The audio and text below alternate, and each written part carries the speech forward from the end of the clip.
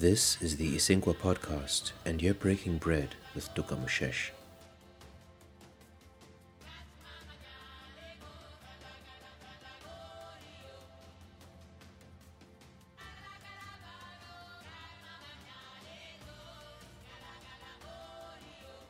The Apostle Paul warns Christians against the tradition of men. Each person has their own idea as to what this term may mean, usually defining it by what lies outside the limits of one's own culture. In looking into what Paul may mean and how Jesus reacts to it, there are interesting considerations that appear standard across cultures. We will look at an exchange between Jesus and the Pharisees outside a cornfield on the Sabbath day as the main arc, while making reference to key passages and concepts which explain perspectives contained within the main story. I will not necessarily determine the meaning of Jesus' declaration in Matthew 12 verse 8, that he is Lord of the Sabbath, but the exchange has value in and of itself in allowing us to interrogate the position of the Pharisees. Jesus' disciples are criticized by Pharisees for eating corn in a field on the Sabbath. Jesus begins to pick apart their argument by making 3 points before slam-dunking them with this famous line, "The Son of Man is Lord, even of the Sabbath." He comments in another place, Matthew 15 from verses 1 through 20, on the abuses by the Pharisees in the name of tradition and how it speaks to their religious hypocrisy. A modern example of this is the KJV only camp, which asserts that only the King James Version is appropriate material for salvation, even for those who don't speak English. Being able to move from principle to policy and to iterate and reiterate policy on an as-needed basis seems to be the only way to stay true to the principle through changing times and circumstances.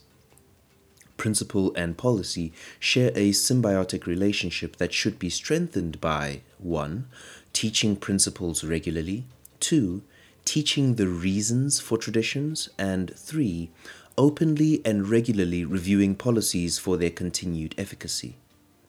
Otherwise, serious damage can be done to those whose well-being relies on good principles informing good policies.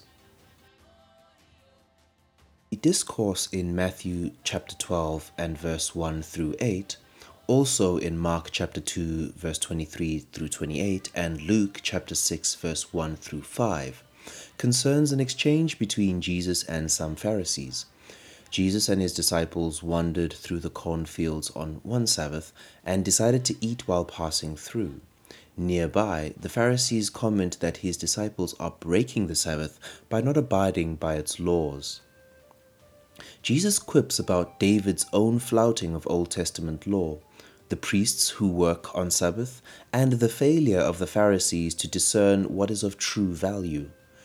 Then he signs off with his signature statement, "The Son of Man is Lord of the Sabbath." Christ's words are usually taken to be a criticism of the Sabbath itself, or of its onerous requirements. The reality is, perhaps, a little more nuanced. Exists a rabbinic tradition of interpretation of the Hebrew scriptures codified in writing as the Talmud. Multiple Talmuds exist, the most prevalent today being the Babylonian Talmud. Its nature and composition are unimportant for this episode, but its relevance to this discourse is paramount. In a nutshell, the Jewish approach to the interpretation of God's will and/or word relies as much on the text as it does on the traditions and debates of interpretation. The same might be said for many Christian Orthodox, Protestant, and Pentecostal churches today. The Jews had, by the change of the era, developed multiple and often contested schools of interpretation and religious practice. The apocryphal books of Jubilees and Maccabees demonstrate textual evidence for the types of rules and limitations that the Pharisees, Sadducees, Essenes, etc. applied to concepts of proper religious piety. Many of these dealt with the Sabbath, its nature and relationship to human work, rest, and being. This way of life is called the halakha. It encompasses rules and policies the religious leaders used to enforce conformity, though among the various schools of rabbinic thinking were differing degrees of stringency and tolerance. As an example, the priestly schools of Halakha would define a Sabbath day's journey, the distance one was allowed to travel on Sabbath, as 1,000 cubits or 457 meters, whereas non-priestly schools of thought would allow even double that. Many such halakhic laws exist within society in Jesus' time, even though the final composition of the Babylonian Talmud, for example, is dated to about the 3rd to the 6th century AD. Dating texts with historiographic complexity are incredibly difficult. Methods of dating can include comparisons of historical context and allusion, language use, forms and concepts, and relative dating. However, it is clear that the oral traditions which inform the Talmud and therefore the halakhic law share close parallels with what is documented in the Synoptic Gospels. It is imperative that we see the Jewishness of Jesus in order to more fully understand his words. In fact, his actions give us a greater indication of his location in Judaism. His ministry was of a rabbi. He was baptized by John the Baptist. He taught parables. He has conversations and disputes with the authorities of the temple and teachers of the law concerning biblical law. And he had disciples. These are characteristics of an adept rabbi in Jesus' day. Concerning his parables, they share a literary history with the Talmuds, Babylonian and Palestinian, whose oral tradition parallels many aspects of Jesus' teachings. A particular Talmudic parable speaks of a king who invited guests to a wedding feast to which some prepared themselves and came immediately to assist with the outstanding logistics.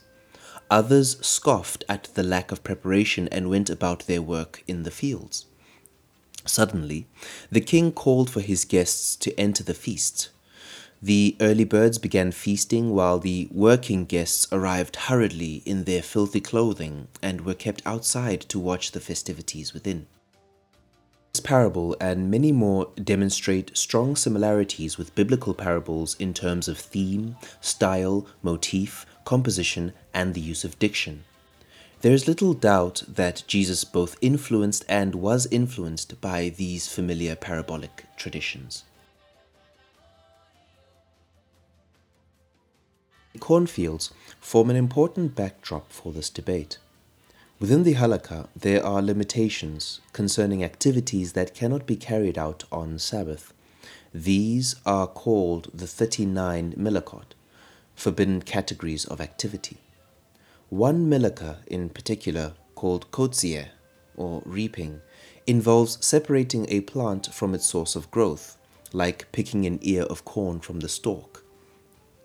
Another milakha, dosh, or threshing, prohibits removing the edible form from its natural casting, like removing grain or corn kernels from the cob.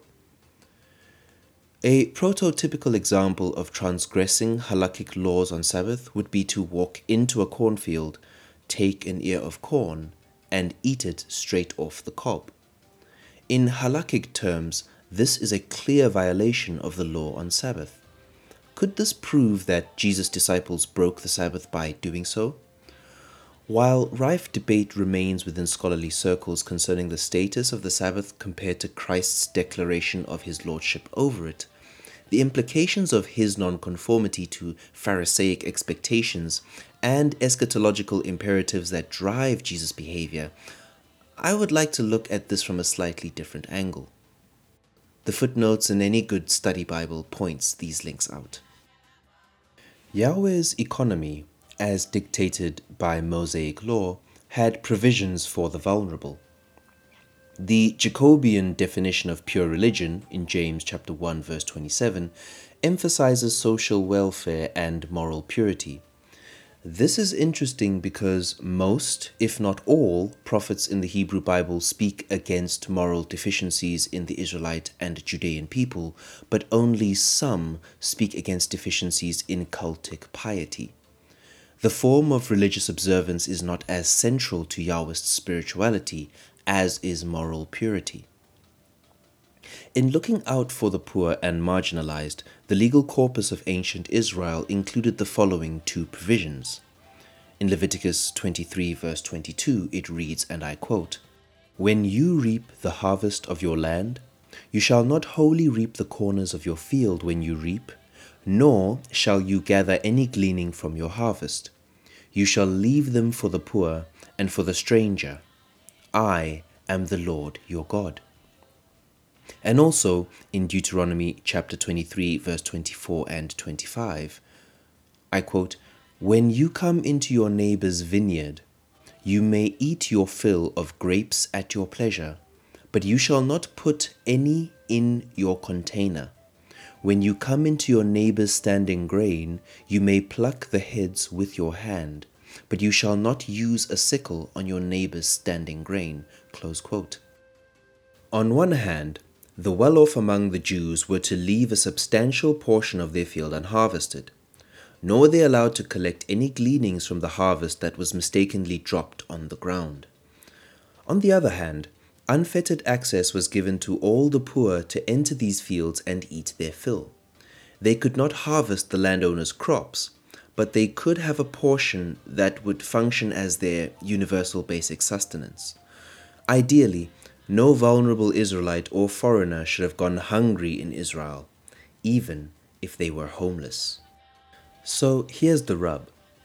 What was Jesus' economic status?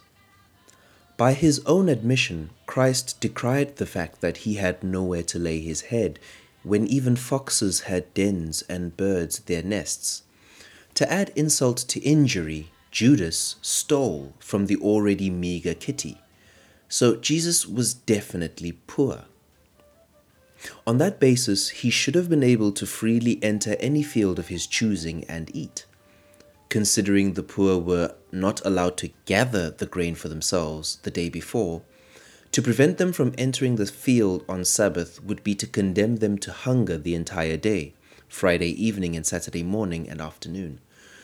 No time conditions were present in the instructions given in Leviticus chapter 23 verse 22 and Deuteronomy 23 verse 24 to 25. Therefore, the limitation imposed by the Pharisees is not biblical but traditional. In simple terms, their religious traditions hindered the poor's God-given freedom to be fed and satisfied. Literally God-given. Some argue that the limitations expressed in the Sabbath command in Exodus chapter 34 verse 21 include the cessation of work even during plowing and harvest seasons, and that this rest extends to plant life. Both the priestly and non-priestly halakhic traditions held to the cessation of work, including reaping, quite stringently. If one were to walk in a field, it may be seen as acceptable only to pick up grain from the ground, but that would have already started the process of decaying. Others maintain that plucking grain to eat or curing a disease, which is not life-threatening on Sabbath, was impermissible under the halakhic law. However, it is clear that there was neither uniformity nor normativity in the interpretations of the biblical commands. Similar scenes dominate news cycles and social discourse today about how religious piety, especially that based on tradition rather than a thorough and critical reading of the biblical or religious text, denies political and socio-economic freedoms to the marginalized. Even in the secular world, when these freedoms are enshrined in a sovereign nation's constitution, public leaders and entities can and do stifle access and hinder progressive action on behalf of the neediest. There is something fundamentally wrong when the spirit of a core principle is counteracted by the policies set in place by its custodians. Of course, the issue of the limitations of individual and institutional freedoms will always be measured in relation to its effect on the freedoms of others. There aren't absolute provisions which ignore the very realities of daily experience. But it is another thing altogether when those with power, status, or authority interpret the law for their benefit at the exclusion of their constituency. A common example of a policy taken beyond the purview of the principal is the mandated use of the King James Version in some congregations. By mandated, I don't mean your membership to that church would be revoked if you choose another version or translation to use as your primary Bible, but that the King James Version is seen as superior to all other Bibles. What has been dubbed the KJV only movement espouses the 1611 edition of the King James Bible. There were numerous editions before and after it, and rejects any attempts to update it for the purposes of accuracy or general comprehension. While there may be merit to the argument on both sides of the aisle, the most ironic part of this stance is that the King James Version was created for a particular purpose. Daniel B. Wallace goes on to quote the preface of the 1611 Authorized Version, as it was the authorized version of the Church of England, which denounced the Reims-Douay version thusly, and I quote, "The Catholics have the purpose to darken the sense that, although they must needs translate the Bible, yet by the language thereof it may be kept from being understood. But we desire that the Scripture may speak like itself, that it may be understood even by the very vulgar." Close quote. In modern English, the team of translators denigrated the work of Catholics, whom they accused of translating the biblical text only enough to meet the minimum requirements of translation. The Catholics, these translators claimed, wanted to create a dependency on the clergy for interpretation. Instead, this committee sought to translate the King James Version into the simplest language available so that Joe Soap on the street corner could understand it clearly. Yet, the King James Version's language today is cryptic for most who open its pages. It creates a dependency on those who have a better command of the English language and, thereby, offers them authoritative power of interpretation of the text.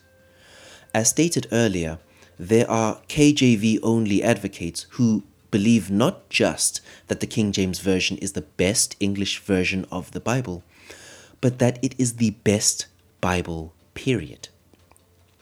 Some go so far as to insinuate that should a Russian find the gospel, his spiritual life would be best served if he learned English so that he could read the KJV. The original intent of the first translators is undone through this insistence that only the 1611 edition be used for any robust study of Christian doctrine. And yet, the policy of using the King James Version as a standard, which was the position of the Church of England at the time, was an expression of, among other things, a desire to make the Latin, Greek, Hebrew, and Aramaic text fully accessible to any Englishman who happened across it. This suggests to me that there is a danger in codifying norms without a thorough understanding of their origin. Traditions and rituals help us navigate life through symbolic interactions with abstract concepts. They help to concretize fleeting ideas and help us put them into practice. There are times when the overzealous, the well-intentioned, the uninformed, and/or the downright greedy are given the reins of power and perpetuate inherited norms to maintain the status quo. But this can come at the expense of the most vulnerable in a fluid and dynamic world. The message of the Bible seems, to me, to be that we should always interrogate the efficacy of our policies, practices, norms, and standards, and reorient them around their relevant principles whenever they start to go out of whack.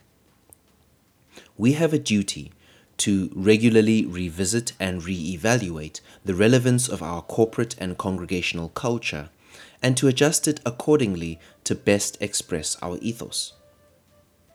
Like a ship that sails in the boundless sea, we intermittently check our true north correcting our course as the currents creep beneath us. We must be cognizant that stubbornly maintaining the direction we chose on the shore will not deliver us to our destination. If we remain obstinate, we risk the lives of all who are on board and under our command, condemning them to an unnecessary ill fate.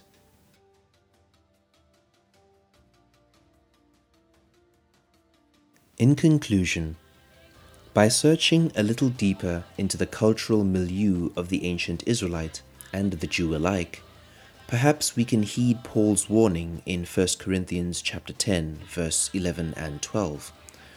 I read from the New International Version. These things happened to them as examples and were written down as warnings for us, on whom the culmination of the ages has come. So if you think you are standing firm, be careful that you don't fall. We can all too easily fall into the same trap as generations past. We should no longer use piety to mask our lack of morality. Rather, let us stay true to our true north, even if it means letting go of traditions which do not serve our needs anymore. It's been lovely breaking bread with you. Live longer, and may your tribe increase.